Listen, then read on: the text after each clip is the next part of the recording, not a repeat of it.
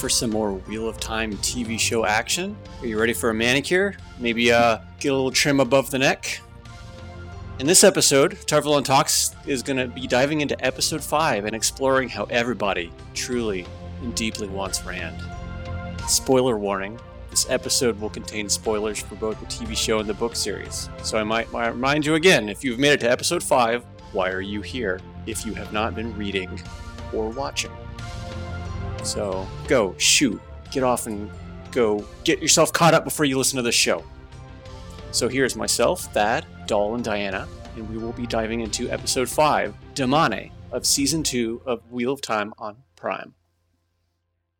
Yay. This episode was not as painful as I thought it was going to be until the very end, which we will get there. But an episode called Damane was not as Damane-esque as I thought it was going to be. Not as focused on Damane. Yeah. Which, honestly, that's fine. Yeah. It was more of a destination. Yes. Instead of the journey, we got the destination. Yes. And boy, did we get it. Yep. We definitely do. I believe we also end this episode with the Shan-Chan, but we definitely start with the Shan-Chan. Like, we pan over Falm. We see the Shan-Chan fleet, which is quite impressive. It's very clear that Falm is like a city and under occupation. And then we cut to Surath, her voice, and Ishamael walking up to Turok, who is sitting on a throne. And we also see Ingtar and Loyal, and they're slaves of Surath and Ishamael, which is deeply upsetting. I did not recognize Ingtar at first. Of course, I didn't recognize him before, so... I didn't either, but... I mean, the only reason I knew it was him is because he was standing next to Loyal. Yeah, well, I knew it when Surath said it. It's remarkable what a change of clothes will do to a person. And a new, he has, the Dockholv, gold headpiece thing that they have on over him. And he is hard to recognize. On my first watch through, I didn't recognize it was him immediately. And then I was looking for it the second time I watched. I think it's also because he's lacking the top knot. Yeah. Yeah. Did they shave his top knot? Yeah, I guess they did. Either they did or they just let his hair down. I mean, I guess they would have, because it would have looked too much like High Blood. Mm-hmm. Yeah. Speaking of the High Blood, we see a bunch of them in this scene, and you can see all of their scars from when they're shaved, which is a really cool detail that they did not have to leave in the show. But the costuming team for the Shan-Chan just continues to really know their stuff and really be going off in terms of the level of detail that is in the costumes for all of the Shan-Chan. Yeah. We learn that Turok is the one who is in charge of the return this time around, which that's not book accurate, right? He's the head at Falm. Right. When they make landfall, and Lady Surath is she's not under him.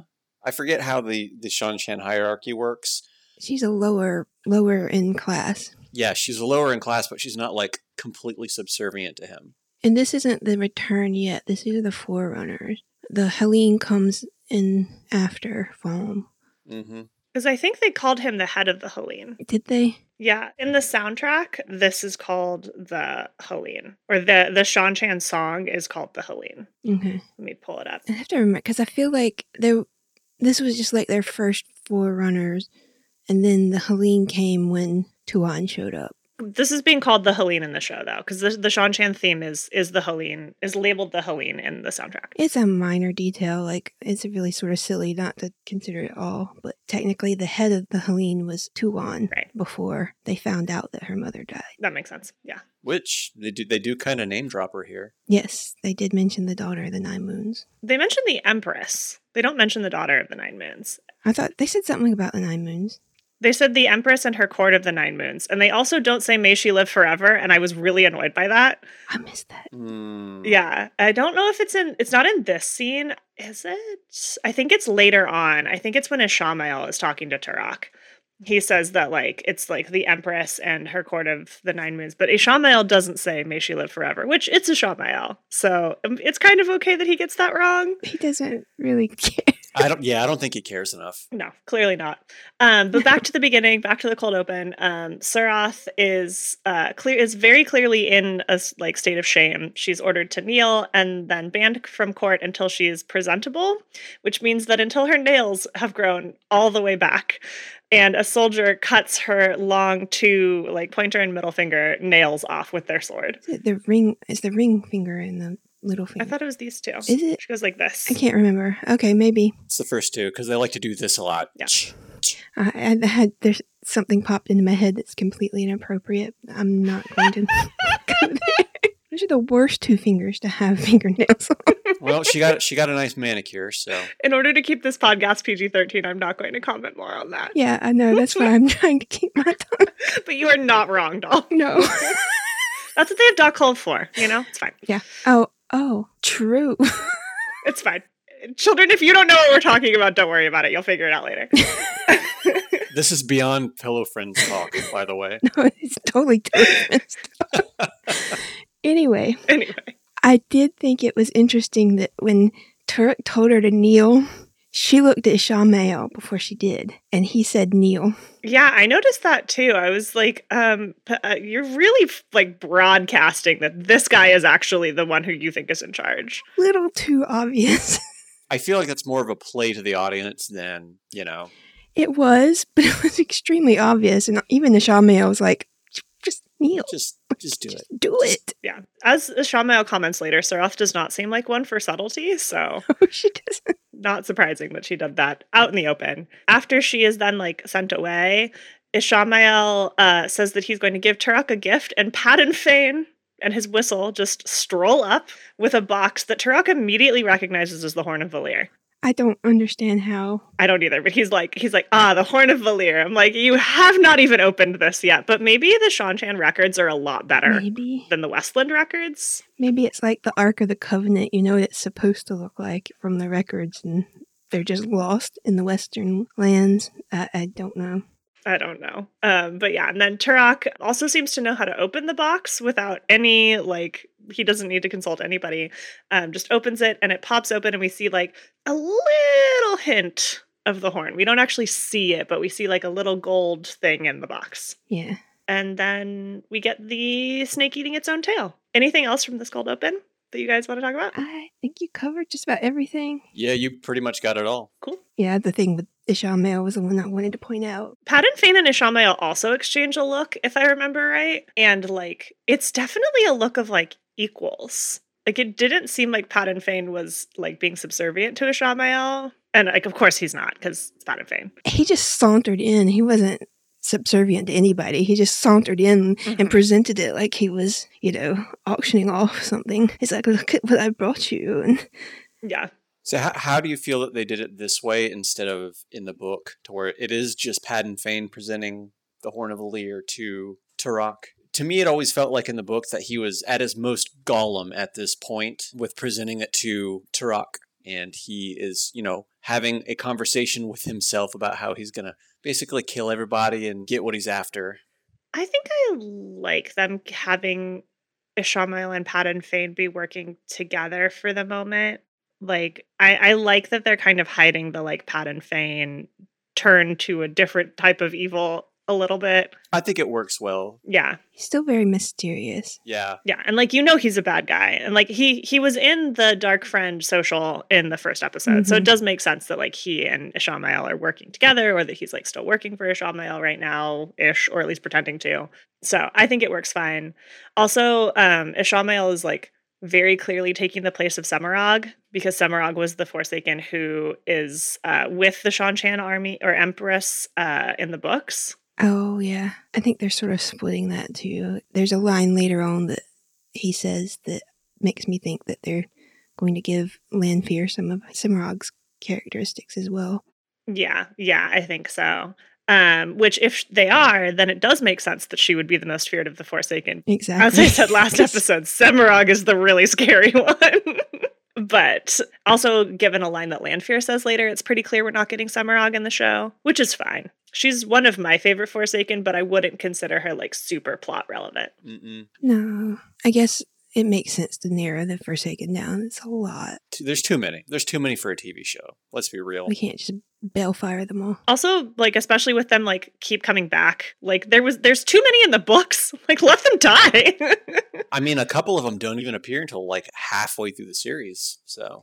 And there's Damage Red who just since the entire book series in another continent. Yeah. Right? You hear from him like, all right, so let's not spoil too terribly far ahead. We don't want to get people too terribly mad, but let's just say that Demandred is MIA currently. Yep. Demandred is doing stuff. We'll hear from him later. So after the cold open is done and we get the logo, then we cut to Rand and Moiraine running away from Lanfear, basically like stumbling down a mountainside in the middle of a thunderstorm. Moiraine is properly freaked out, which is understandable. She's in a completely you done goofed mood. Yeah, she's like, oh, I screwed up. Rand, we gotta run. And Rand is like, but I need an explanation. It's like, Rand, no, save your breath. Like, you gotta run, bro. No, explanations later. Like, what more explanation do you need? That was Lanfear you were banging. Maybe run away. And then we go to Lanfear, who is like still gushing blood out of her throat, like fingers the wound on her chest, like touches her neck. She is very clearly annoyed. Yeah. About being killed by Moiraine. She calls her a bitch. She calls her a bitch. She like sits up. She sits up. I'm trying to remember the order of things. Like her wounds are slowly closing the whole time. Yeah. Yeah, we get the close up of the saw in her eyes. Yeah, which looks great. I'm really glad that they did that close up for the people who couldn't really see it in episode 4. Yeah. Like, it was cool to be hinted at in episode 4. Yes, like that is gesturing to himself. But this is really like, no, look, the saw are there. And like, that's super cool. And then we see tendrils of like black power come and surround her, and then all of her wounds are healed and she's totally fine. At first I thought that was blood. Like I thought the blood was like going back into her, and I was like, oh. It kind of did, because when she sat up off the floor there was no blood. Yeah. This is our first glimpse of the true power. And I was like, if any show person or book person has any doubt whether or not this landed, immediately my husband turns to me and is like, but there's no version of the one power that's pure black. You said like you didn't put, and I was like, you're right. So for show only people, this works. That's interesting. Yeah. He was very confused. He was like, what's happening? And I was like, she's doing something different. I don't know. He also didn't think it was like Sidene. He was very clear that this was like a pure black power, which was interesting to him. Yeah. Yeah, because we haven't seen Sidene. Well, I mean, we've seen it in the previews being channeled. We saw it a couple times. No, we saw it a couple episodes ago. Yeah, Rand has channeled a couple of times. Did it show the corruption around it when he did it? It's harder to see. It was very fast. It was very fast. You don't see it as much on Rand as you did when Logain channeled. Yeah. Yeah. And that's what I was kind of alluding to, is we saw it creeping along in season 1 when it was still white and it was the black covering it. But we haven't seen too much of, like, outside of Ishamael freeing Lanfear and then Rand basically vaporizing that fade. We haven't seen too terribly much this season. Yeah, and it's visible in that episode, but it is very dark when he vaporizes the fade, so it's really hard to see. It is also slightly visible when he pins Moiraine against the wall, and is more visible there because he's channeling air. Uh-huh. And like that's in episode 4, so it's slightly more visible, but also Rand has a tendency to channel in like short bursts and like not use a ton of weaves, so it's hard to channel or hard to see. I wonder how they're going to show it more and like as the episodes progress, because I have a feeling we're going to get Rand channeling some serious stuff in episode 7 or 8. I hope. Well, I would think. So it's not to jump too far ahead, but since this season's going to cover most of book 2 and 3, I assume at this point we've got 3 episodes left and we haven't seen any movement towards Tyr yet. We're about to hit Falm, the big thing in Falm. I want to talk about that at the end of the episode, of our podcast episode, because I also have questions. Okay. And it is in my notes. Okay, so we'll put a pin in that and we'll come back later. Yeah. I'm actually going to put a note right now. Where is Tyr? Okay. Lanfear, like, she stands up, she puts on her cloak, and as she leaves the cabin, she has a whole new outfit on. And this is her. She has dropped the Mirror of Mists, which I think is what she was attempting to do when Moiraine stabbed her in the first episode, or in episode 4. I think so, yeah. Yeah, I did not notice that. Yeah, she has like a whole new dress on. It's like black. It's much like fancier. She does look like a noble lady. Like she is embracing her daughter of the night-ness. Which we will see more of later. Yes, yes. She's no longer doing in her Moiraine cosplay phase, as I like to call it, where she's wearing all blue. That's funny. Then we get back to Moiraine and Rand. They find this like random stable in the middle of nowhere. I'm assuming it like a crossroads or something. I don't know. They don't go into it too much. The X-ray just said Kinslayer's dagger for the whole thing. So yeah, I don't know. Some random, really unfortunate lady, poor lady, who has this stable. Moiraine is like, "Hi, I'm taking 2 of your horses or 3 of your horses, 2 for us, and you're coming with us." I'm commandeering them, and she waves her ring in her face. Like, I don't think that has the power you think it has. Well, it works. Also, Moiraine kills one of the horses. She just flat out murders it. Just gruesomely, brutally, just slits its throat, and you're just like, what the? Again with Rand's sword. Like, really, Rand, keep your sword away from Moiraine. She's stabbing many people with it. I legitimately went, what the? When she killed the horse, I was like, what? What was it? She said that she can't give her any lead. Yeah, we can't give her an advantage. Like she has to hamper Lanfear as much as possible. Yeah. They could have just taken the horse with them. Maybe, yeah. I mean, especially because this doesn't stop Lanfear at all. No. Like, Lanfear shows up probably like 20 minutes later, sees that the horse is dead, and is like, ugh, whatever. Like, she's so just like annoyed. She's not even like, oh, darn, what do I do now? She calls Moiraine clever. Yeah. But like the way that you would talk about like a child. Yes. Yeah. She's like, ugh. Which is what she, like, legit, the way she views the Aes Sedai. They're children that don't understand anything. Yeah, absolutely. Also, Moiraine at this point racking up a lot of reasons for Lanfear to hate her in a very short amount of time. It's good for later. Yes. Normally I do not like women on women fights in media. Marvel, stop it. But if we get a Moiraine versus Lanfear fight, I will be so into it. I mean, we have to, assuming they're gonna, fall through the door. Yeah. Right? I mean, yes. Or something. Yeah, I'm very excited for it. It will be one of the few times where I will be okay with it because they're like clearly setting them up as these like rivals essentially for Rand's soul. So I'm into it. This man comes by and is like, oh, like he sees Lanfear and he's like, oh, milady, can I help you? And she's just, I assume this man is the woman's husband. Or I think they're on a road, so maybe he's just a random person. Could be. To quote a Disney movie, poor unfortunate soul. Yep. Yeah. In my notes, I said, oh no, poor man. Yeah.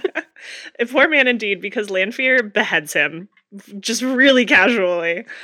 Not even beheads him. She pops his head like a hot cherry tomato on a hot summer day. Yep. With a wave of a hand. That is such a beautiful metaphor. Oof. Like, she just waves his hand and his head is just gone. Yeah. Just goodbye. And like, at that point I was like, oh my god, this is like, we've had someone get knelt on a spike in broad daylight, and this episode is already more graphic than that. Like, holy heck. Slaughtered a horse, and then we pop somebody's head. Plus, Lanfear just like bleeding out on the ground within the first like 5 minutes. Like, right. This episode is super graphic. Oh god, it's only 5 minutes. But wait, there's more. Yeah. Let's just stick with Lanfear and Rand and Moiraine for the moment. But before she blows his head up, she does ask him where the road leads. That's right. And what does he say? TarValon. Because all roads lead to TarValon. All roads lead to TarValon. Mm-hmm. I don't know if that was an intentional nod to season 1, but I liked it. Well, I think that is a saying in the book. That is a saying in the books. But that's not how roads work. Yeah. It was funny, because then he's like, what happened to your horse? And she's like... Mm-hmm. She's like, I'm not explaining myself to you. Goodbye, you're dead.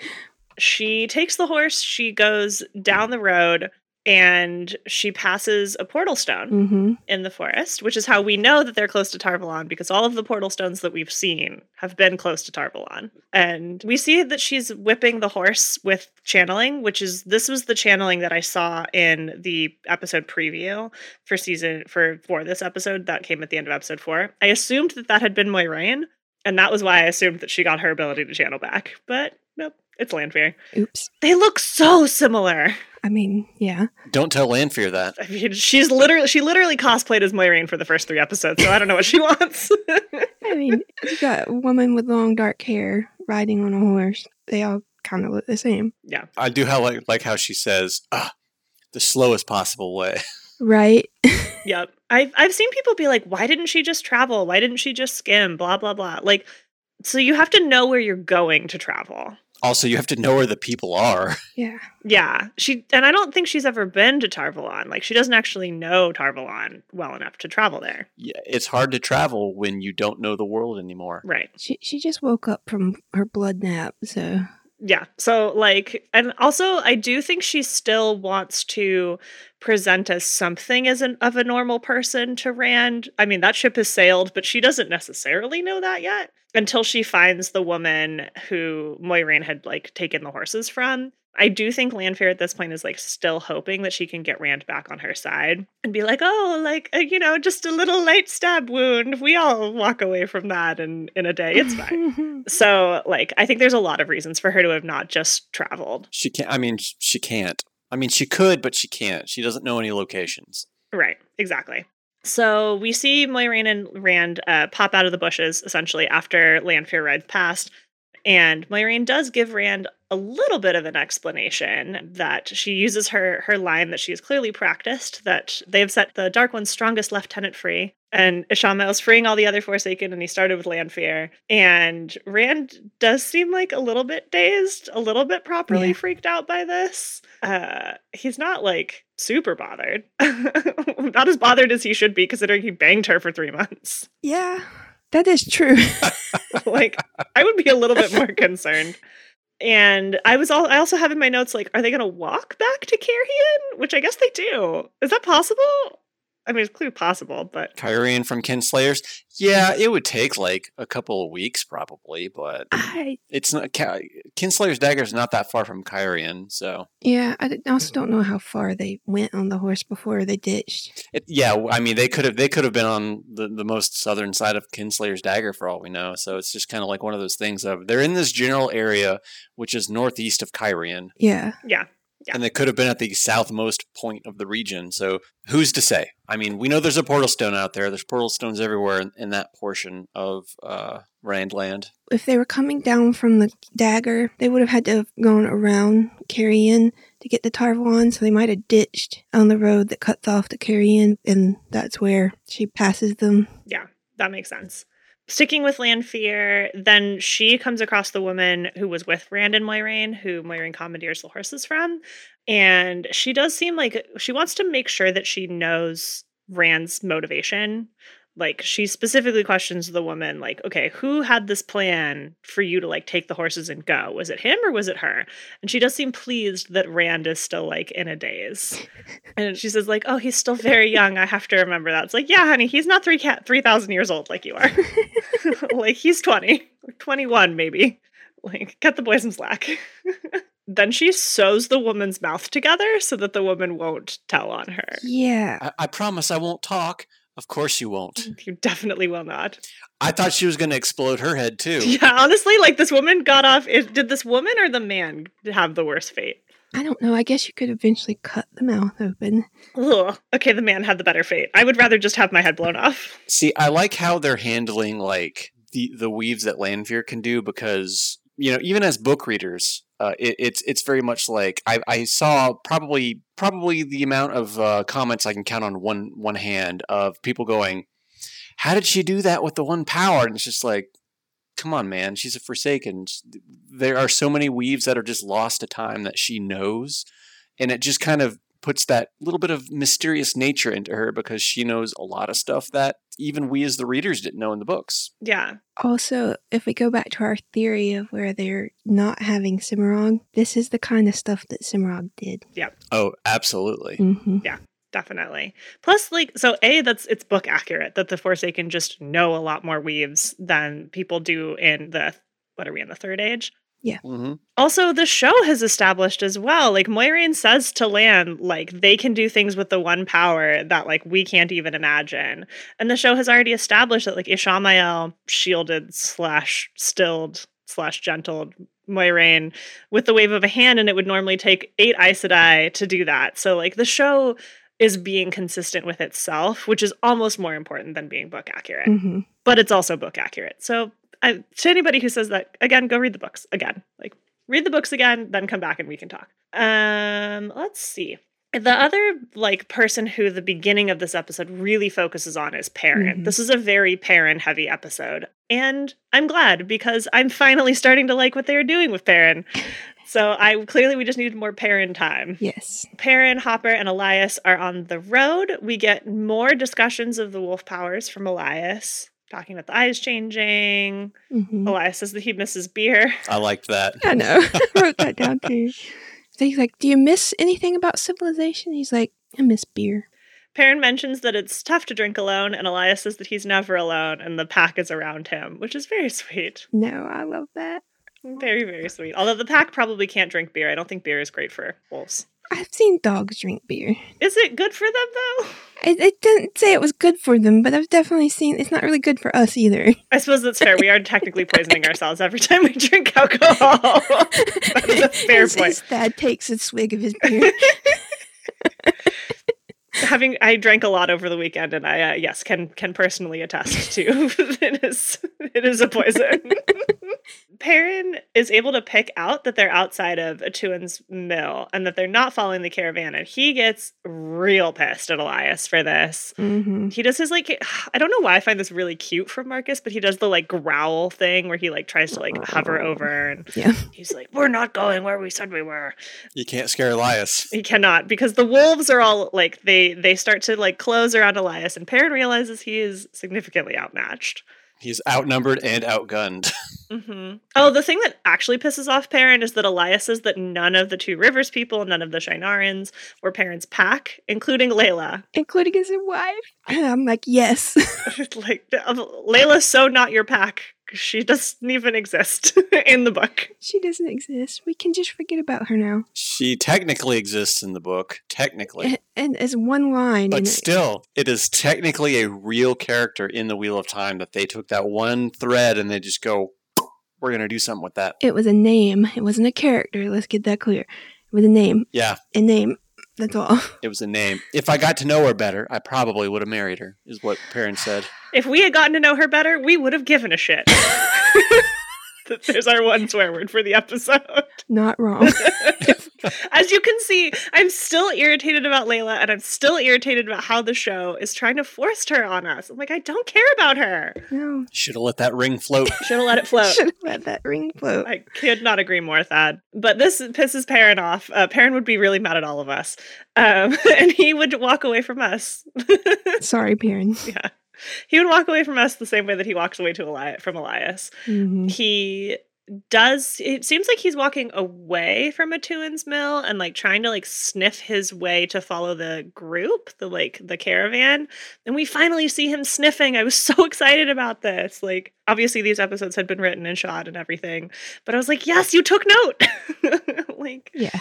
Like, he did the sniffing. I will say, Hopper, when he's watching Perrin walk away, and he's just like, and I'm just like, it's so sad. Yeah. Hopper loves Perrin. It's really sweet.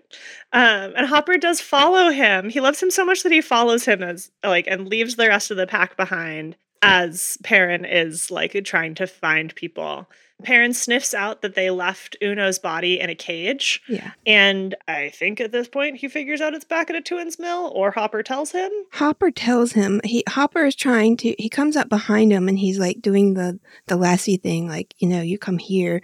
And Hopper's like, and shows him Uno's body lying in the street. And that's when Perrin's like, oh, okay. We have to go bury him. Yeah. My other note for this scene is that they have yellow VFX on Hopper's eyes for this, which I really did not like and did not think was necessary. And it looks weird.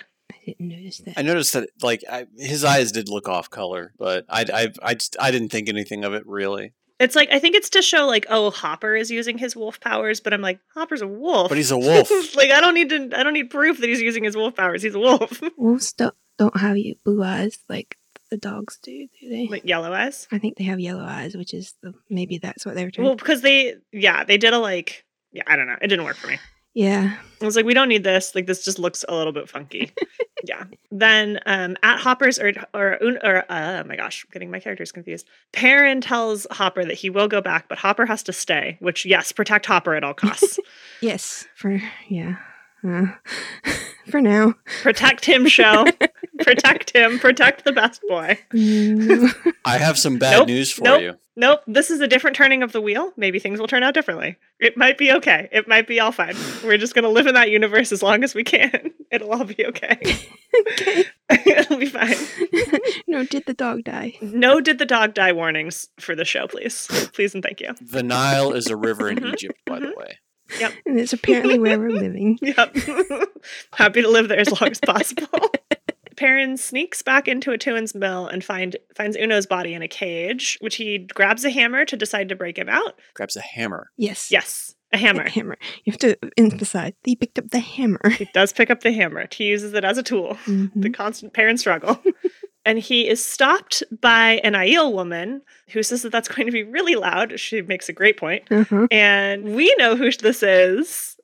Super excited to see her. But the show has not yet introduced her, so we will bury this a little. She tells him not to be too loud, Wetlander. Yes. Yeah. Which is how you immediately know that she is Aiel. Uh-huh. And she's wearing the Shufa. Shufa. I don't know. Thank you. I've always said Shufa. I think I've said Shufa too. Pronounce it however you like. The work clothes. Mm-hmm.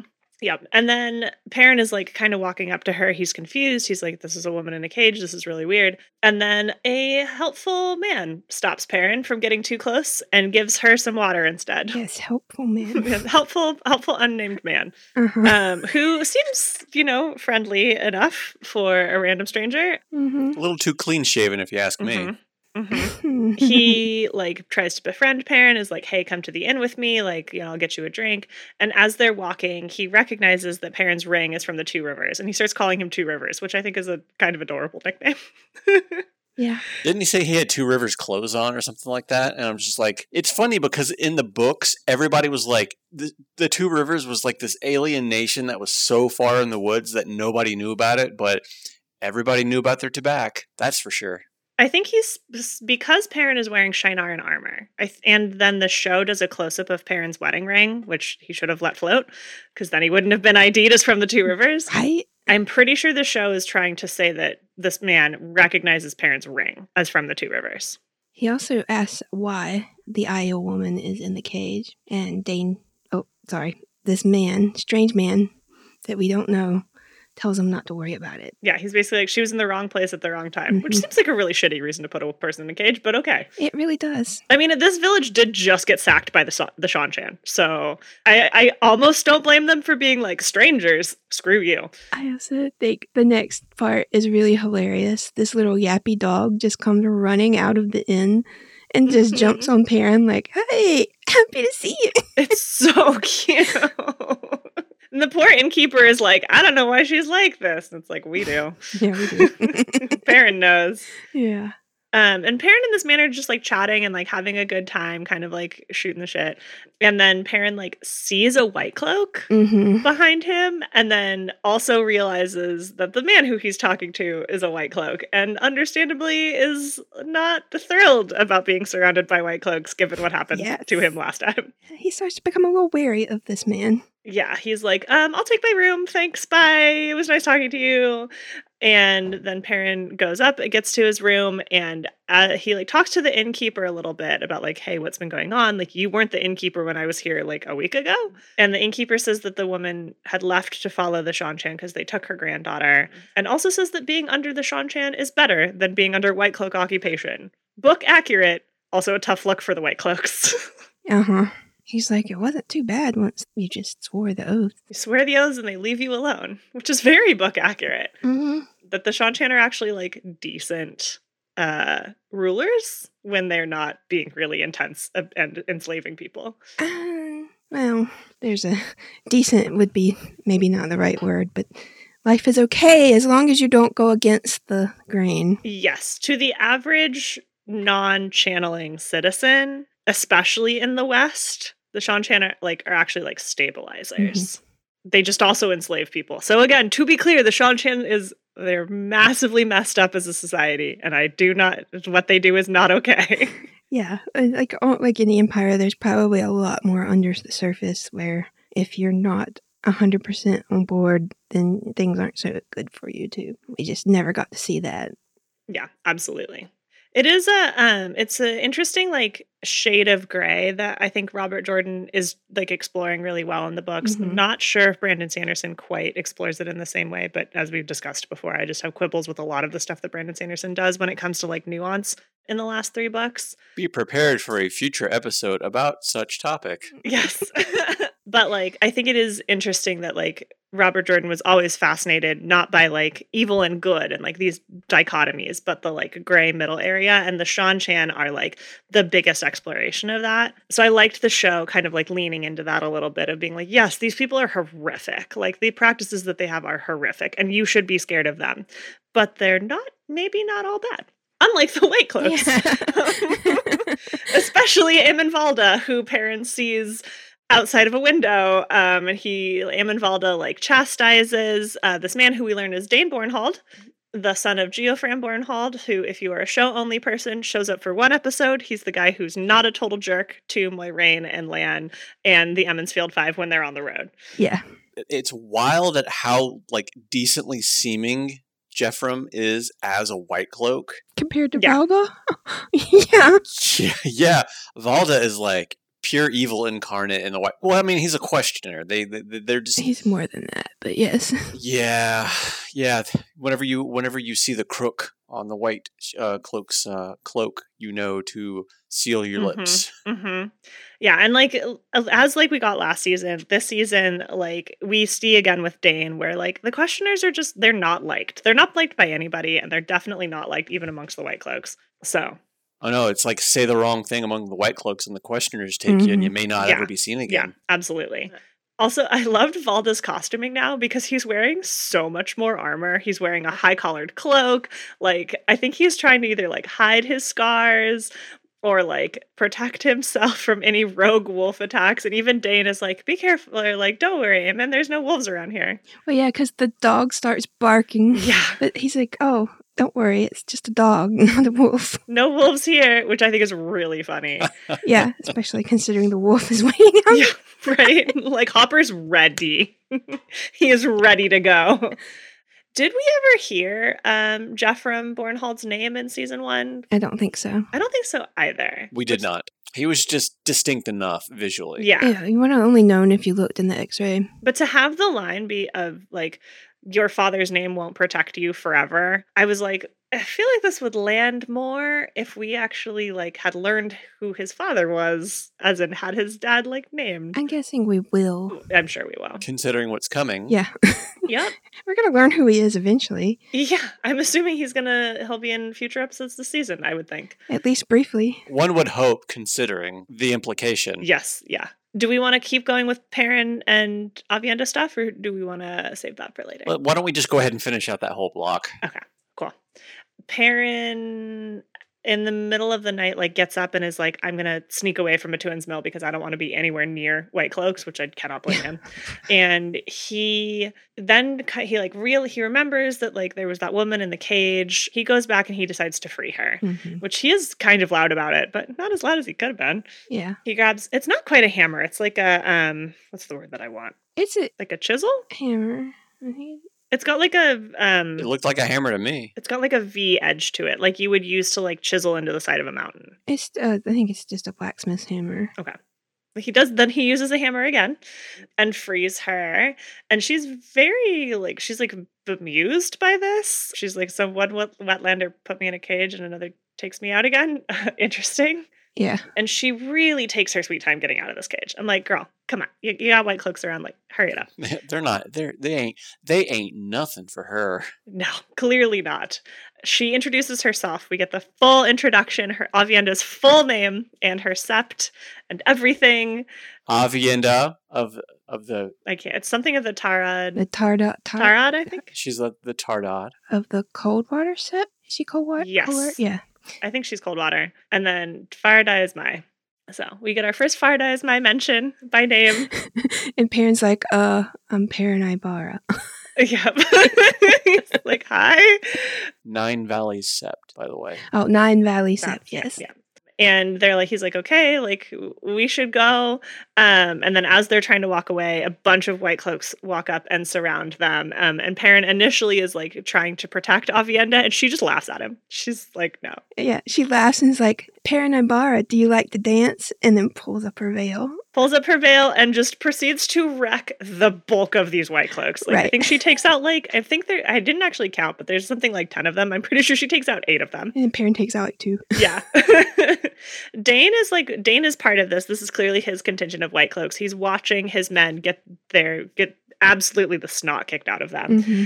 I will comment that when he was telling them to approach her and attack all at once, he made a point of telling his men, don't go separately and she'll kill you all individually.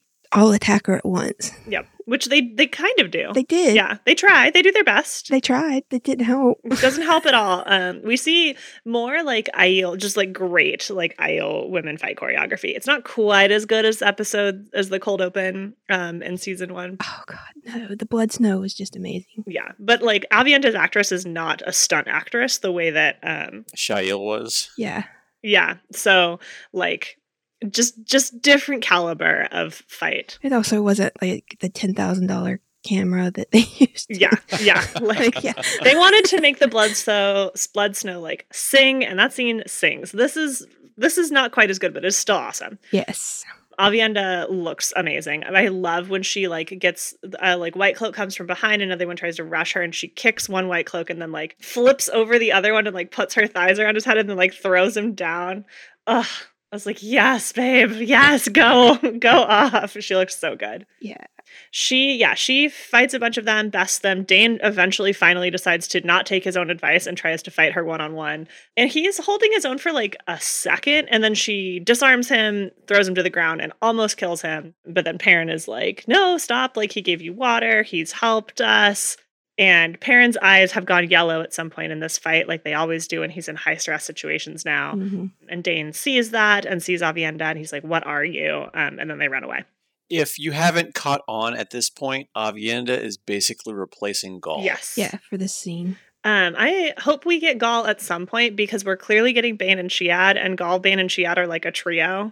I know. You have to have Gaul if we're going to have Bane and Chiad. Who are Bane and Chiad going to make fun of and poke fun at if not Gaul? It has to be Gaul. Perrin, maybe? I mean, everybody else, but... Yeah. But yeah, no, he has to be there. I guess I can see like he isn't as necessary as a character without them, but maybe they'll have somebody that comes in and does as Gaul for that part. I just hope so, because I love that. Yeah, I hope so. I think it's fine to introduce Avienda now, so that like we have all 3, we have Rand and his 3 girlfriends all at Falm, and he meets all of them together. But I do hope we get Gaul.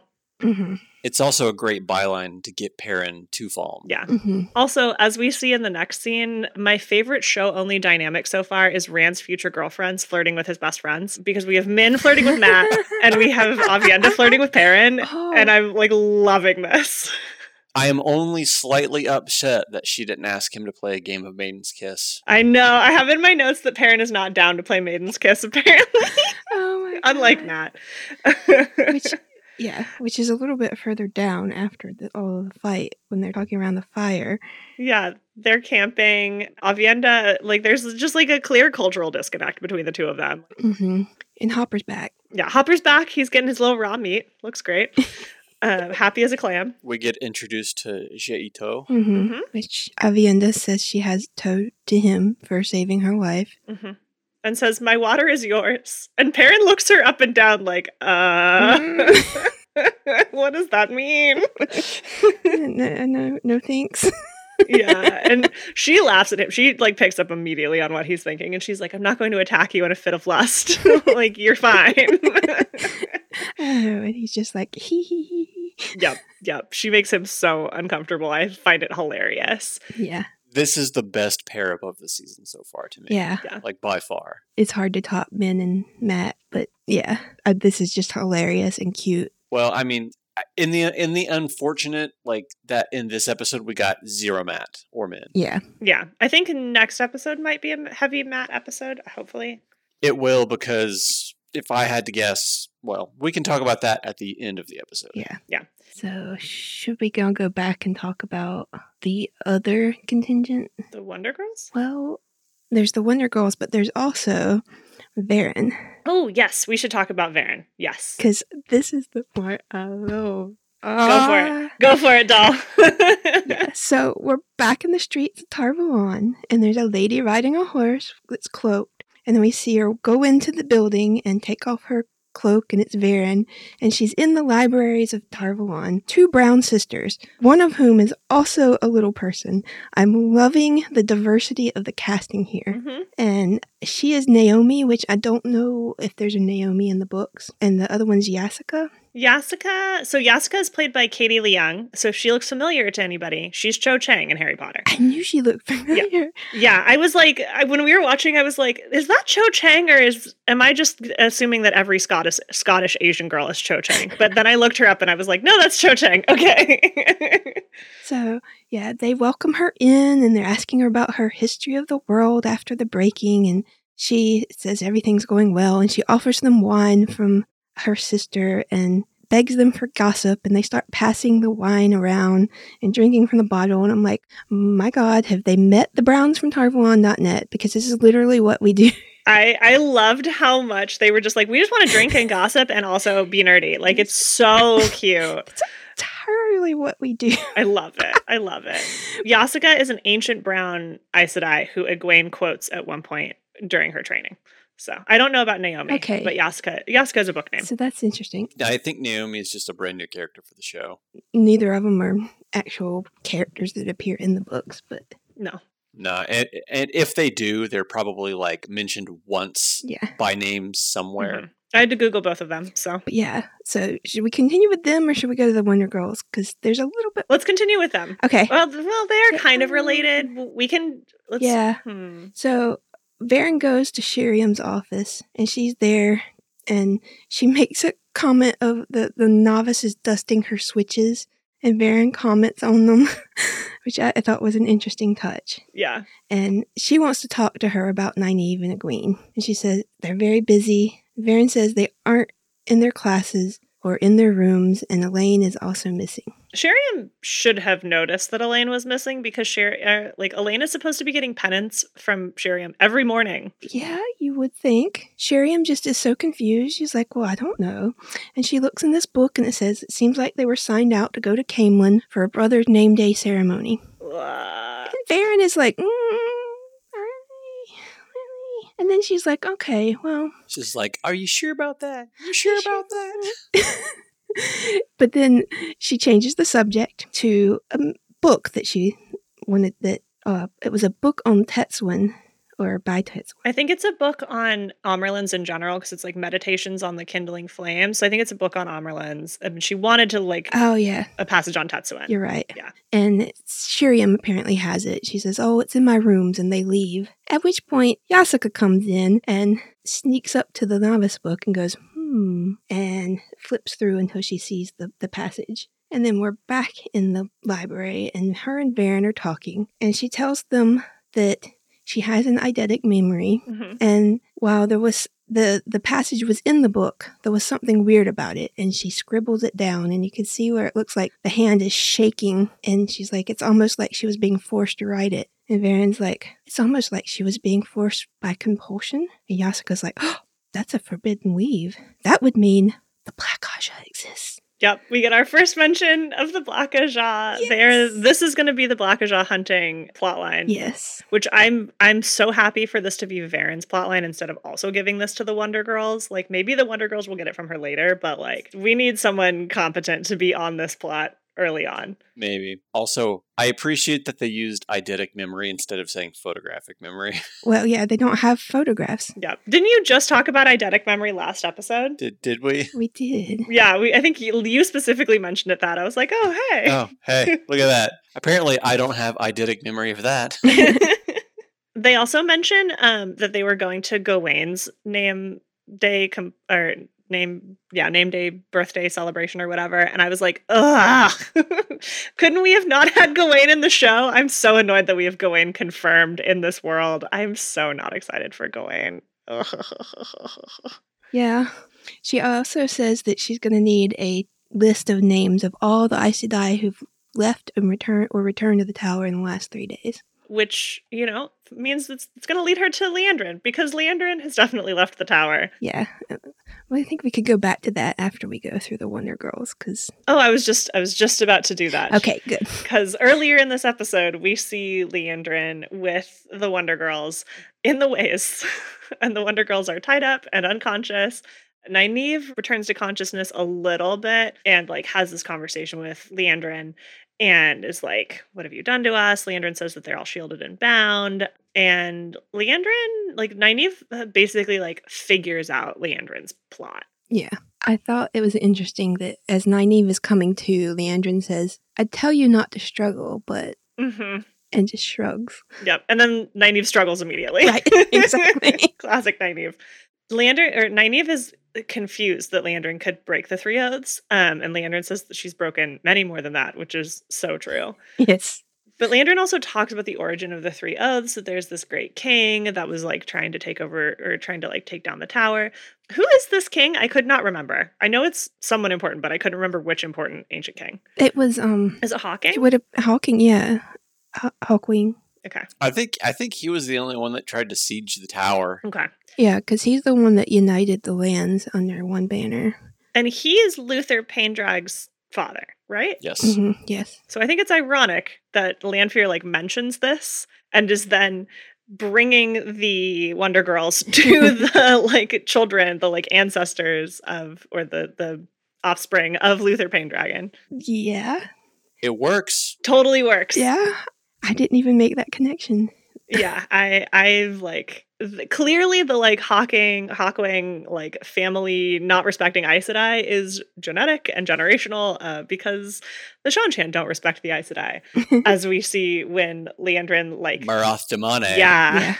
She leaves the ways. I do want to point out one more thing before we get out of there. Mm-hmm. When Nynaeve is talking to her, she makes a statement and says, "You were not recruiting me for the bread, Aja, were you?" Mm-hmm. And Liandrin just smiles. Yep. Which is our theory, what we were discussing last episode 3, I think. Yeah.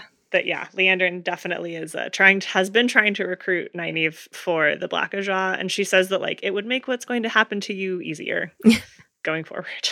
Not great. Not great for them. So Liandrin, a little while later in the episode, Liandrin opens a waygate outside of Falm and takes the Wonder Girls, who she has back unconscious on the backs of horses, and leads them to Suroth and Suroth's contingent of soldiers and Soldam and Damane. And they have a super interesting confrontation. Mm-hmm. Liandrin was clearly expecting to meet Ishamael there, which I think is hilarious. And she is pissed at seeing Damane and Soldam. She's super offended by seeing them. And Suroth then threatens to leash Liandrin. And Liandrin is no, I'm going to make you kneel to me. It's funny because that's kind of how the whole confrontation went down in the books, except Liandrin wasn't looking forward to seeing Ishamael. She knew she was going to meet Suroth to hand the girls off to her. Mm-hmm. So it's kind of the same interaction, except for that kind of throw-in line of, I was hoping to meet Ishamael. Yeah.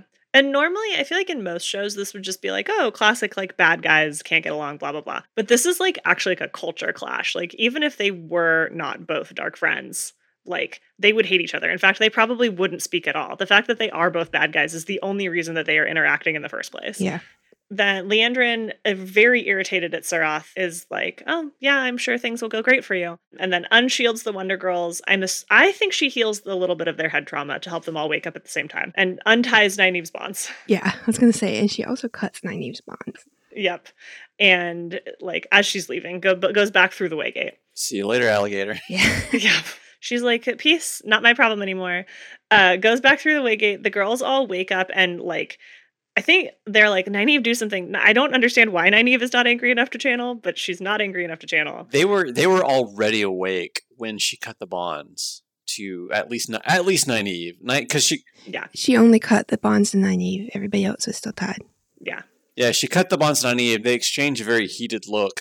Leandrin basically just shrugs her shoulders and walks through the way gate, and that's when then I think Egwene throws an attack at It's Elaine throws the first attack, and then because she doesn't need her hands. Yeah, and then they all stand up and they start running away, and Egwene is the one who blocks the Damane attack, which is ultimately why she ends up getting captured, because while Nynaeve and Elaine are running, then they drop a fiery explosion in the ground in front of her and cut her off. Yeah.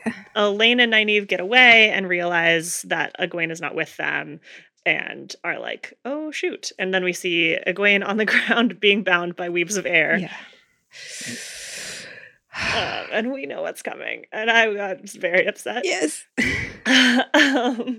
Elaine and Nynaeve, we find a little bit later, have somehow joined a desert caravan into the city of Falm at nighttime.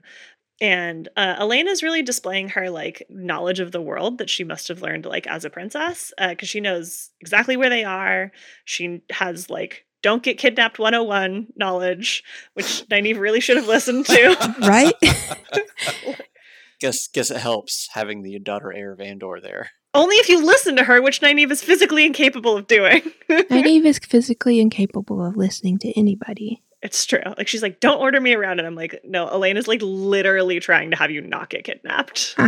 Yeah. Yeah. Doesn't seem to matter though, because a guy sees them, follows them down an alley, and throws them into a wall. So more head trauma for the Wonder Girls. Really, really hoping someone has concussion protocol for these poor girls. Oh, that was you that said that. Yeah. I'm like, somebody said, I hope the Yellow Aja has concussion. That was me. I watch a lot of football and soccer. So. Yeah.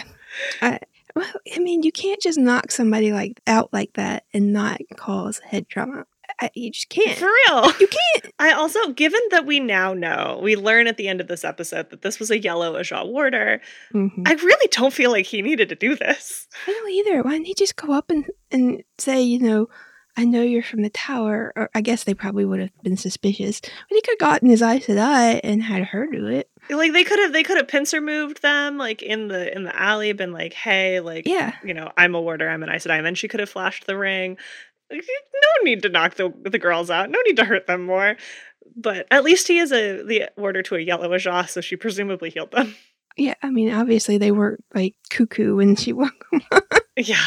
I mean, if we learned anything from the books, yellow healing until Nynaeve showed up was basically just waving your hand over somebody and hoping it healed them. They can heal breakbone fever. They can probably heal a concussion. I'm sure they'll be fine. I'm sure there will be no dire or no adverse consequences to the girls having gotten hit in the head so many times in the last couple of days.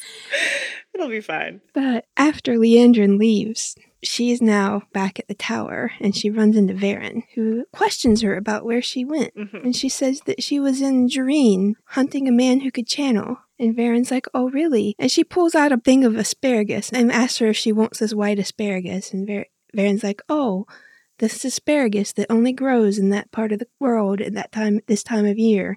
How convenient. Leandrin is really good at making an alibi. Right? She was like, no, see, I had the asparagus. Clearly I was there. She asks her about Egwene and Nynaeve, and Leandrin's like, oh, I don't know. I did hear a royal convoy was attacked outside of TarValon, and maybe Varen should go check on that. And Varen doesn't seem very convinced. Nope. Leandrin is like, we have to go tell the keeper. So, more Leandrin harassing Leanne again. Leanne's going to be like, girl, I'm going to kick you out of this tower if you keep bothering me. Yeah, Varen seems very unconvinced by all of Leandrin's lies. Yeah. As she should be. Yes. Oh, I totally wanted to talk about whether or not we thought Sheriam was actually under compulsion when she wrote that down. I don't know, because, we know. Well, this gets into heavy book spoilers talking about it. We've already spoiled that. I know, we're way past that. We spoiled that in episode 1. She's Black Aja. We know that the Black Aja is very fractured. Oh, yeah, no, they have different cells and everything in the tower. And, they only know 2 people, so Leandrin might have compelled her. Without realizing that she didn't need to. Yeah, because I have a feeling that Sheriam, well, actually, we know in the books that Sheriam and Leandrin are not part of the same set. Yes. So I thought that was possible, The person who I now think so I know everyone was like, oh, Leandrin is going to be Elida, blah, blah, blah, blah. Elida is confirmed. Again, Elida is confirmed. The person who I think that Leandrin is actually going to be is Masana, who is the Forsaken who's in the tower, who compels everybody. She's Alviarin's boss. And like Masana is also not name dropped in the show. So I think Masana is also not going to be in the show. That's pretty sound logic at this point in the TV show. Yeah, you're saying she's just taking over that. Yeah. That little thread of what's going on inside the tower, at least. Yeah. Yeah, I think she's, especially because she's also presumably the one who's at the Dark Friend Social in the beginning in episode 1. And that seems to be a bunch of like really high ranking people. Like we have Suroth there, we have Ingtar there, we have Padan Fain there. I have a feeling that she's like gonna be the manipulator in the tower. She's the Black Ajah manipulator instead of having it be a Forsaken. I mean, she's been pretty good so far at doing it. She could also just completely take over Alviarin's position and be Keeper, and then keep with the like Keeper and the Amarlin are from the same Ajah. Yeah. Which I like that they didn't do in the books, but... Yeah, I could see that. Yeah. So that's my theory for what they're going to do with Lanfear going forward. Kate Felding is doing such an incredible job with her. Mm-hmm. I can't imagine that they're going to like heel turn to what they do with Leandrin in the books. Like they could, but like, why waste her on that? Like let her really like sit in the show for a while and like really be a big bad for a long time and cause problems. So that's my sincere hope. If we're not going to get Masana or Samarag in the books, we still do need, like, Masana's stuff is not, she as a character is, like, not around a ton, but what she's doing in the White Tower is super important. So we need someone who's doing that. I mean, she doesn't even get name mentioned until I think, like, what, book 5 or something like that? Yeah, something like that. But she's super active super early on. We just don't know it. Yeah. Who was she? Was she Galena or somebody else? I don't remember who Masana is hiding as in the books. Okay. But that's my theory for what we're doing with Leandrin. Mm-hmm. Then the last plotline of this show, or of this episode, not of the show, of this episode, is Moiraine and Rand. They end up back in Cairhien, and it's now winter in Cairhien, or late fall. There's snow on the rooftops. We see snow falling as we pan back into Cairhien. And Moiraine makes, in my opinion, sort of a wild decision. She takes Rand to her sister's house, which I'm like, not my first choice to where I would take a person when the Forsaken is hunting me, but, you know, sure. Moiraine. Before they get there, though, on the way through the foregate, they're talking about Teleran Riod. Oh, yes, yeah. We get our first mention of Teleran Riod. Mm-hmm. And she says that Lanfear is known for 2 things. Her casual cruelty, which... Check. Shown, which... It's not something she's really known for in the books, which is sort of why we're thinking maybe she's taking over some of Cimarag's stuff. Well, no, I mean, Lanfear always thought herself the master of Teleran Riod, whereas it was always I'm talking about the casual cruelty. Oh, I'm sorry. Yeah, the casual cruelty part. I hadn't mentioned the Teleran Riod. The second part was Teleran Riod, which she thinks of herself, even though... Moghedien. Yeah. Moghedien. I was like, it's the other one that I always get Moghedien and... Masana mixed up because of the M's. Mm-hmm. But Moghedien thinks she is, but Lanfear really has the mastery that Masana thinks she has. And that is true. It's the casual cruelty part that is Cimarag. 100%. Yeah, definitely. Yes, thank you for calling that out because it is in my notes and I just totally glossed over it. Well, we've bounced around so much. Yeah. The reason that they're talking about Teleran Riod is because Moiraine is like, we cannot sleep. Like, Lanfear will find us in our sleep. Yeah, we can't go to sleep. We have to stay awake. Yeah. And Rand is like holy crap. Yeah. Moiraine at this point, I think I saw someone do an analysis that Moiraine has been awake for at a minimum 36 hours at this point. Right? Like, let the queen have a nap. Like, Moiraine, please. I did make a note at one point. Long-suffering Moiraine is back at Anvir's palace. Yep. Yeah. Rand asks Moiraine if she can just keep them awake with the 1 power, and she just says no. No additional explanation. No. They go into Anvir's house. Anvir and her son are down in the kitchen, I think tasting food for the royal wedding. Yes. And Moiraine, like, introduces Rand to them, although Anvir's like, yes. Not. But we had not met Barthanes. Yeah. Who seems like such a sweetheart. I know. This is where I think we're going to get the tie-in with Matt and Min for next episode, is with the whole Barthane plotline, because there's that whole scene with them going to his manor for a party because they're trying to get access to the Waygate in his like courtyard grounds. And I think that that's what's going to happen with Matt and Min, at least, or they're going to attempt to. I think you're right. That would make sense. And then they're going to, probably Moiraine will be with them. Not 100% sure how they're going to open that way gate. Are we going to finally see a leaf show? Are we going to finally see the 3-leaf thing? Oh, if she can't channel.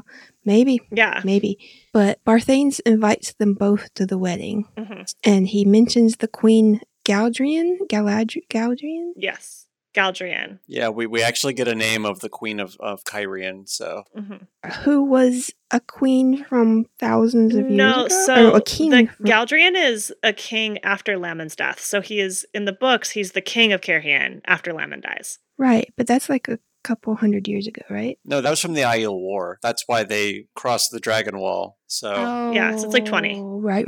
Yeah. Okay. So in the show, that's canonically 21 years ago. Okay, so that would make sense, but they're making it a queen instead of a king. yeah. Yes. Okay. And then he mentioned something about how Moiraine would be his subject, and she curtsied in the most sarcastic way possible. She is so funny with her family. I honestly would watch an entire spinoff show of just Damodred, or what is their last name? Damodred. Moiraine. Yeah, Damodred family dynamics. See, instead of the Kardashians, we've got the Damodreds. I was about to say. I would happily watch that show. Keeping up with the Damodreds. Please. I would love it. It'd be interesting. Anver is cool. Barthana seems like a sweetheart. Moiraine is so awkward. She doesn't know how to act. I love the math. There's like a 3-second pause when she's introducing Rand where she's trying to figure out a non-lie of how to introduce him, and she just settles on, this is Rand. Which is a really great way to show off that she is not severed from the source. Mm-hmm. She still can't lie. She still thinks she can't lie. We have that conversation with... Still not confirmation. I think it is. Just because she thinks she can't doesn't mean she can't. But at that point, she's like trying to. You can like see her trying to be like, friend. She's trying to come up with an idea. She's just trying to figure out how to describe him without telling him what to say. We don't need that kind of pessimistic outview in this podcast. Now who's living in denial? Yeah, like, I think we all are. Moiraine is not stilled. She's shielded. It's just okay. Like my long-term theory is that they need Rand to learn how to take apart a shield that he can't see. And so he needs to learn that skill from somewhere. That's book 5 content. I think it's like 7. We stopped with the spoilers a long time ago. Yeah. We just don't know how to talk about it. Lanfear shows us how to do that in book 5. Well, no reason that she can't show Rand how to do it in season 2. Well, do you really want Lanfear to catch Rand in season 2? I mean, we'll get there because she does. She does with a plume. But we will get there. We're almost there. Yeah. Moiraine, a little while later, goes back to her room. She's looking at her bed. She can't sleep. I feel so bad for her. And then Anver comes in while Moiraine is like trying to clean herself off, and Anver helps her like towel herself off essentially, and they talk. It's really, really sweet. You can also see the Trolloc scar from the wound on Moiraine like in the mirror, which I thought was a really cool touch. Yeah, that was a nice detail. Yeah. Anver says that Moiraine is lost, which is so true. And they have this great conversation where Moiraine is like, I've like, she lays it all out for Anver basically. She's like, I thought I needed to protect Rand. I now feel like I can't. I have brought him here because I didn't know where else to go, but I've now put you and Barthanes in danger, and like, I don't know what to do. And Anver throws Moiraine's advice back at her and says, like, can you know beyond any doubt that this is actually true? And Moiraine seems to come to this great conclusion of like, oh, maybe Rand doesn't need my protection. And I'm like, I think he does. Maybe a little bit. I really think he does. Maybe. Yeah. Moiraine seems to come to the conclusion that she and Rand don't actually have to leave Cairhien. They don't have to be on the run forever. And they don't have to stay awake. Yeah, they don't even have to stay awake. She goes and gets Rand, who's playing cards with Barthanes, and is like kind of explains to him like, oh, Lanfear could have hurt you months ago and didn't. So maybe she doesn't actually want to kill you. Maybe like everything says that she was in love with. They call him the Dragon Reborn. Super annoying. They keep doing that. Like, Lews Therin is probably technically the Dragon Reborn. No, he's not. But there would have been a dragon in the First Age, presumably. No, there would have been a person with his soul in the First Age. The dragon was Lews Therin's title, period. Okay. Well, it's really annoying me. Yes. That they're getting that wrong. Yeah. In the previous age, he earned the title. That was like a new thing. He is the dragon. Now he is the Dragon Reborn. Right. And they seem to just be calling Rand the dragon, but Lews Therin as the Dragon Reborn is very confusing. Yeah. I wish they would stop doing that. So, like, she says, like, she finally explains, yeah, Lanfear was in love with Lews Therin. Mm-hmm. And, like, maybe she's in love with you too. And Rand is like, well, I did think that she wanted me for several months, but now I don't know. And I'm like, she probably still does, Rand. Yeah. Also, Rand, you declared your love for her, like, a day ago. Yeah. So, I think you probably still want her too. I don't think you've heel turned quite that hard. Yeah.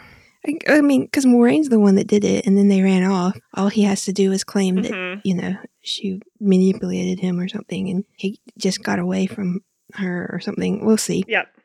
The very next scene is the most creepiest scene in the whole show. It depends very much on who you ask. I thought it was hilarious. Well, it is both hilarious and creepy. It was pretty funny because I was like, where are they going with this? Because Rand is laying in bed. And Ishamael starts stroking his face. It's just like very tenderly, like. Yeah. He not only he cradles his face. Yeah. I'm just like, what in the world is going on? I was like, what is this? There is a joke in parts of the Wheel of Time fandom on the internet. I was telling Barry about this before the show. That every single one of the Forsaken wants Rand. And I really appreciate that the show seems to be making that canon. I would be afraid to go on AO3 right now and look up Rand / Lanfear because the threesome is implied. Barry is very empathically telling us not to do it. Don't do it. Or do. You'll learn some stuff that Alana was trying to teach Egwene in episode 1. I can't wait for next season where we see Lanfear bust out of a flaming carriage going, who is Avienda?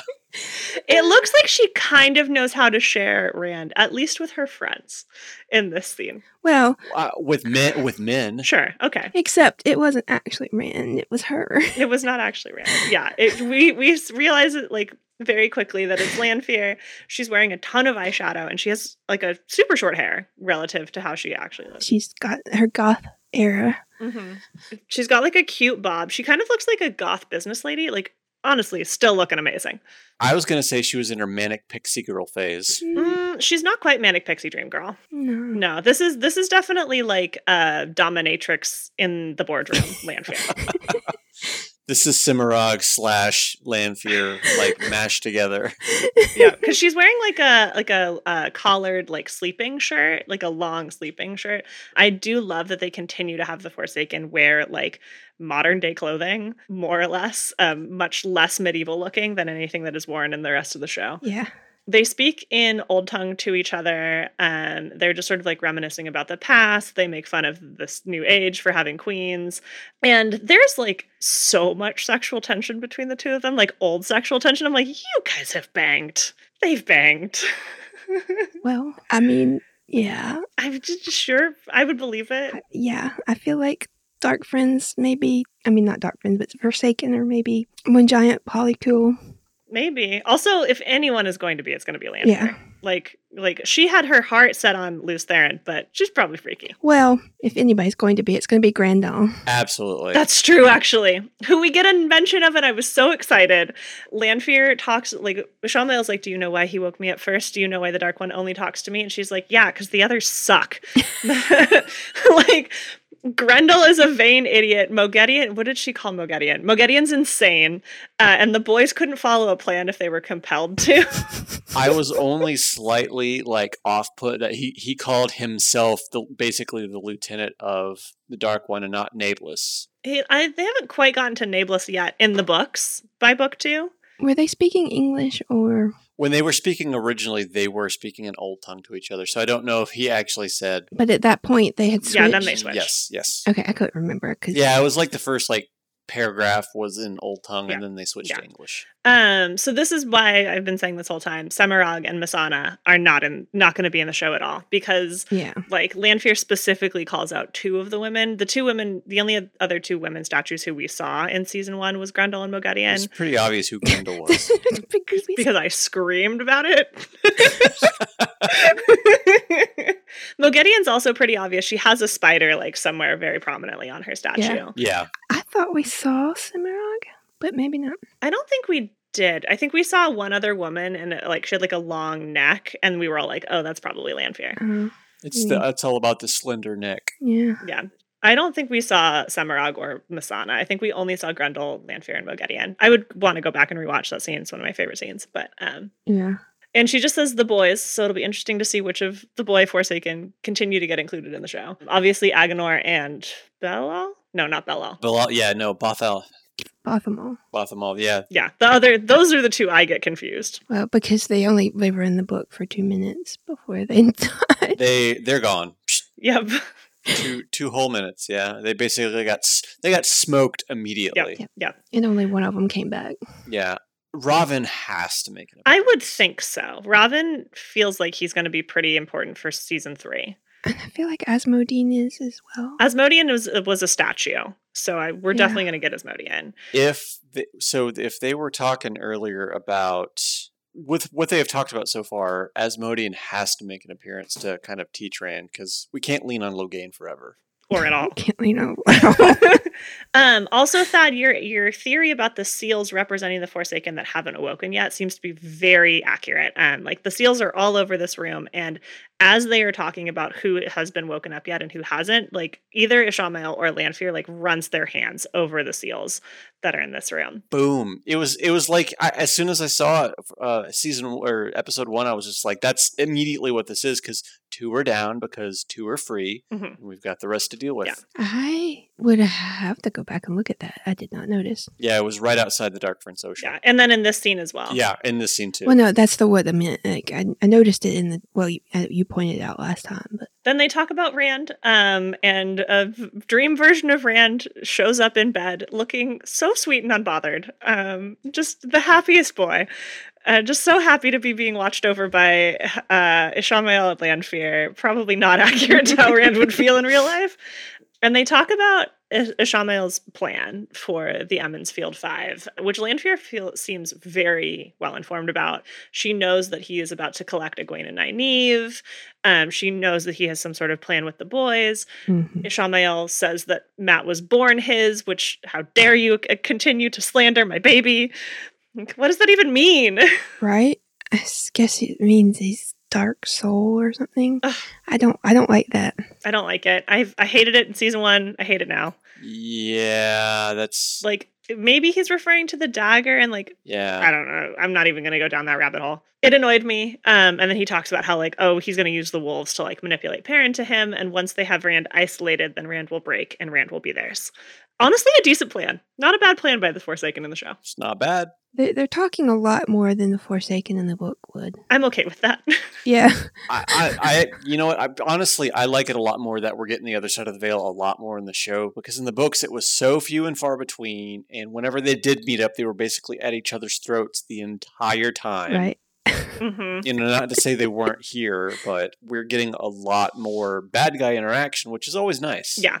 It's good to have a like villain monologue, but at other villains.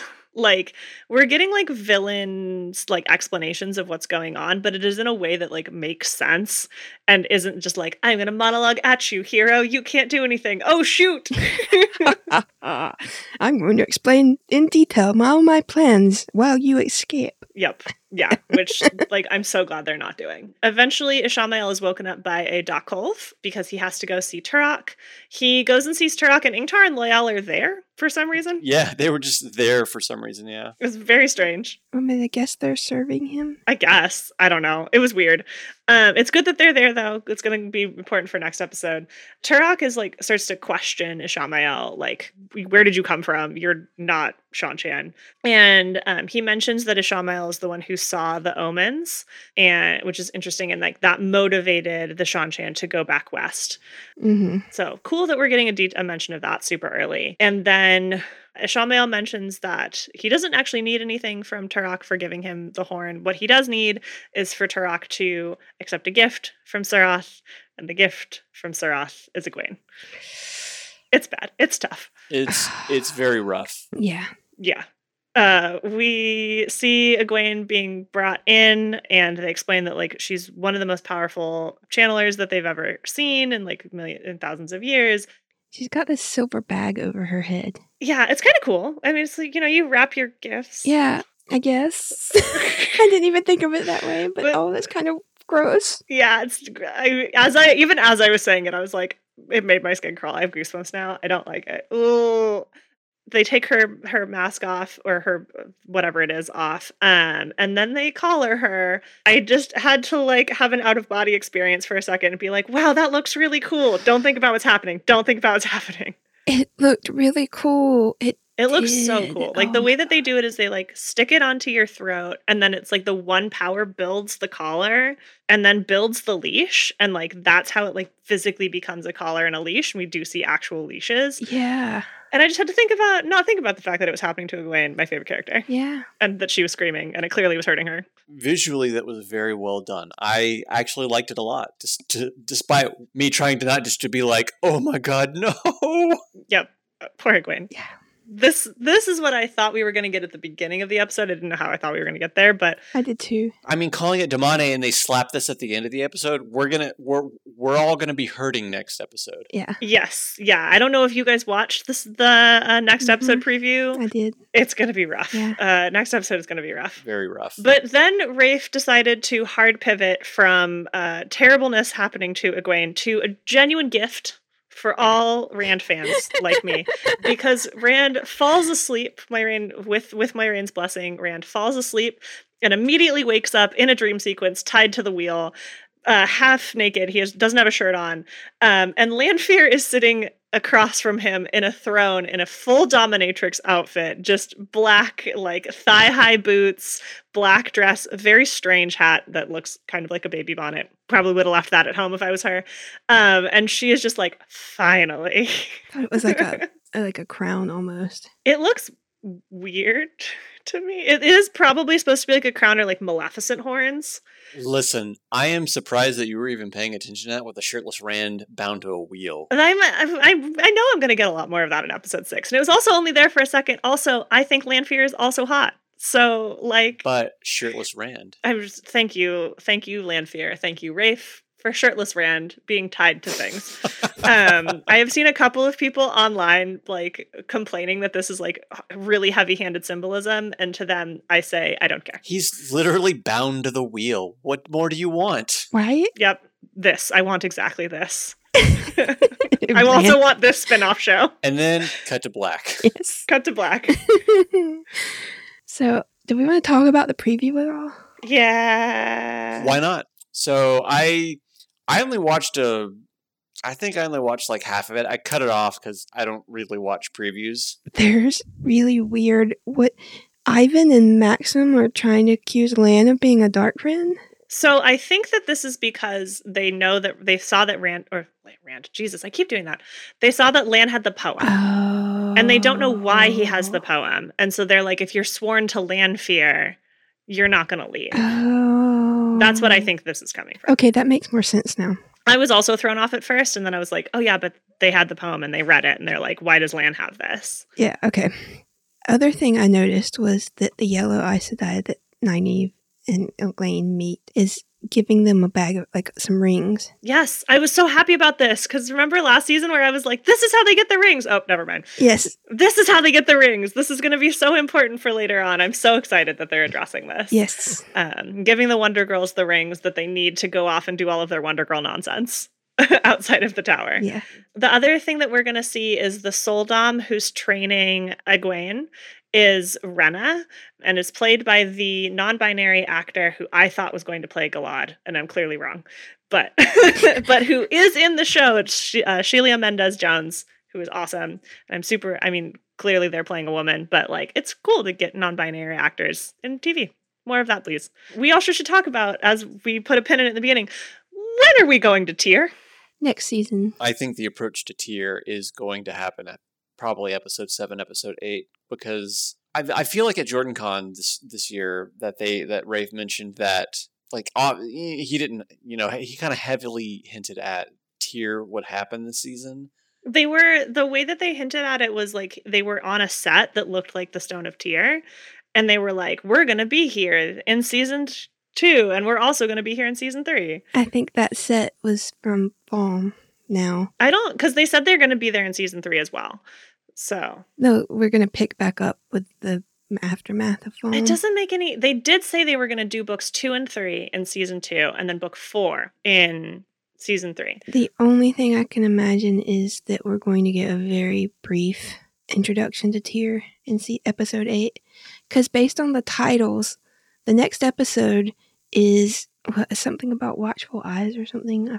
It's Eyes Without Pity. Eyes Without Pity. So I'm guessing this is going to be still mostly Falm. Mm-hmm. It's going to be more of what we thought we were going to get in this one, because apparently Domine was the destination and not the not the journey. Or the journey, yeah. Because the following episode is called Days de Mar, which is Game of Houses, which is... Right, which is obviously we're going back to Kyrian, and then we have to be in Falm. So they're... Yeah, and they also hinted again that the battle in the sky was going to be quote-unquote the last battle. I really wish the show would stop hinting at our final battle for every season is going to be quote-unquote the last battle. I'm like, this is annoying. The books did that too. The books did, but it is a thing that they did because Robert Jordan didn't know how many books he was writing. I mean, that's fair. The show doesn't need to do that. The fact that I know Ishamael is the father of lies, don't rely on him as a reliable narrator, but the fact that Ishamael is the one who's the last battle is going to happen in the sky and blah, blah, I was like, shut up, no! I know he said he didn't know how many books, but based on the outline, the end of book 3 was supposed to be the end of the first book. Yeah, true. So, but then that means that Tommen Head wouldn't have been the last battle anyway. Right, no, but it was supposed to be, they were setting it up. I think they set it up in a way so that if they ended it there and he didn't get picked up for more books, it would... But they knew... Oh, yeah, for more books. For the show, though. For the show, this doesn't make... they've already been... they were renewed for season 3 before, they even really started filming season 2. They could have modified the script. Well, you've answered your own question. It's a whole unreliable narrator situation. Yeah. Yeah, it's just annoying. There's that, and just because you have been picked up for a 3rd season is not the same as being greenlit for production. And there are plenty of shows that have had offers for extra seasons that were dropped before production starts. Fair. Well, I'm glad that's not happened to Wheel of Time. They were in production for season 3 before the writer strike happened. The strike, yeah. And actor strike happened. So now they're on pause, but... So we will see season 3 in about 4 years. Yeah, probably. I mean, it was already going to be probably another year and a half. Yeah. So. Yeah. So it'll be a while. But I do think we're going to go to the Stone of Tyr this season. Maybe we end with the Aiel sacking the stone. Maybe that's the end of episode 8. That would be super fast. I mean, but... Considering that we have to travel across the entire continent. But we have waygates. We have portal stones. It could be like the way the Shan showed up at the end of episode or season 1. Do we need Rand and the party gang at Tyr for the Aiel to be ransacking Tyr? We do need him to get Kalendor. He has to meet the Aiel in order to have it make any sense for him to go to the Waste. Yeah. I'm very confused about why we are still, why it doesn't seem like we're really making major progress towards the battle on Tommen Head. The battle at Tommen Head is going to be the end of the season. That is, I mean, unless they start doing hour-and-a-half episodes. I mean, the first 2 episodes of the season were 70 minutes each. Mm-hmm. As was this one. Who's to say they won't take it further, Yeah, they could. They totally could. We're not going to get the battle on Tommen Head until the last episode. Yeah, probably. But this is what I was saying. When we were talking about season 2, and they were talking about doing seasons 2 or books 2 and 3 together, I was like, Tommen Head is going to be what episode? My original theory was that was going to be episode 6. Yeah. Yeah, we all thought it was going to be the middle of the season. Yeah, and I was like, that's a weird place to have, a weird thing to have in the middle of your season of a show. Because our final episode of the season is called What Was Meant to Be. Yeah. And that's the battle at Falm. Yeah, presumably. So we'll see, but I'm like very much like TikTok where's Tyr, guys. Like we gotta get there like quickly. Mhm. And like I don't really remember a lot of what happens in book 3. I remember it's like a lot of walking around still. So to cut that out's fine. They've been cutting a lot of that out in book 2 as well. I mean, a lot of book 3 was kind of that, more or less. But I mean, the whole point of book 3 is for Rand to get Kalendor. Right. That is the reason of book 3. So there's no way in 3 episodes that we're going to do the battle at Falm, travel all the way back across Randland, get to Tyr. Literally the other side of the continent.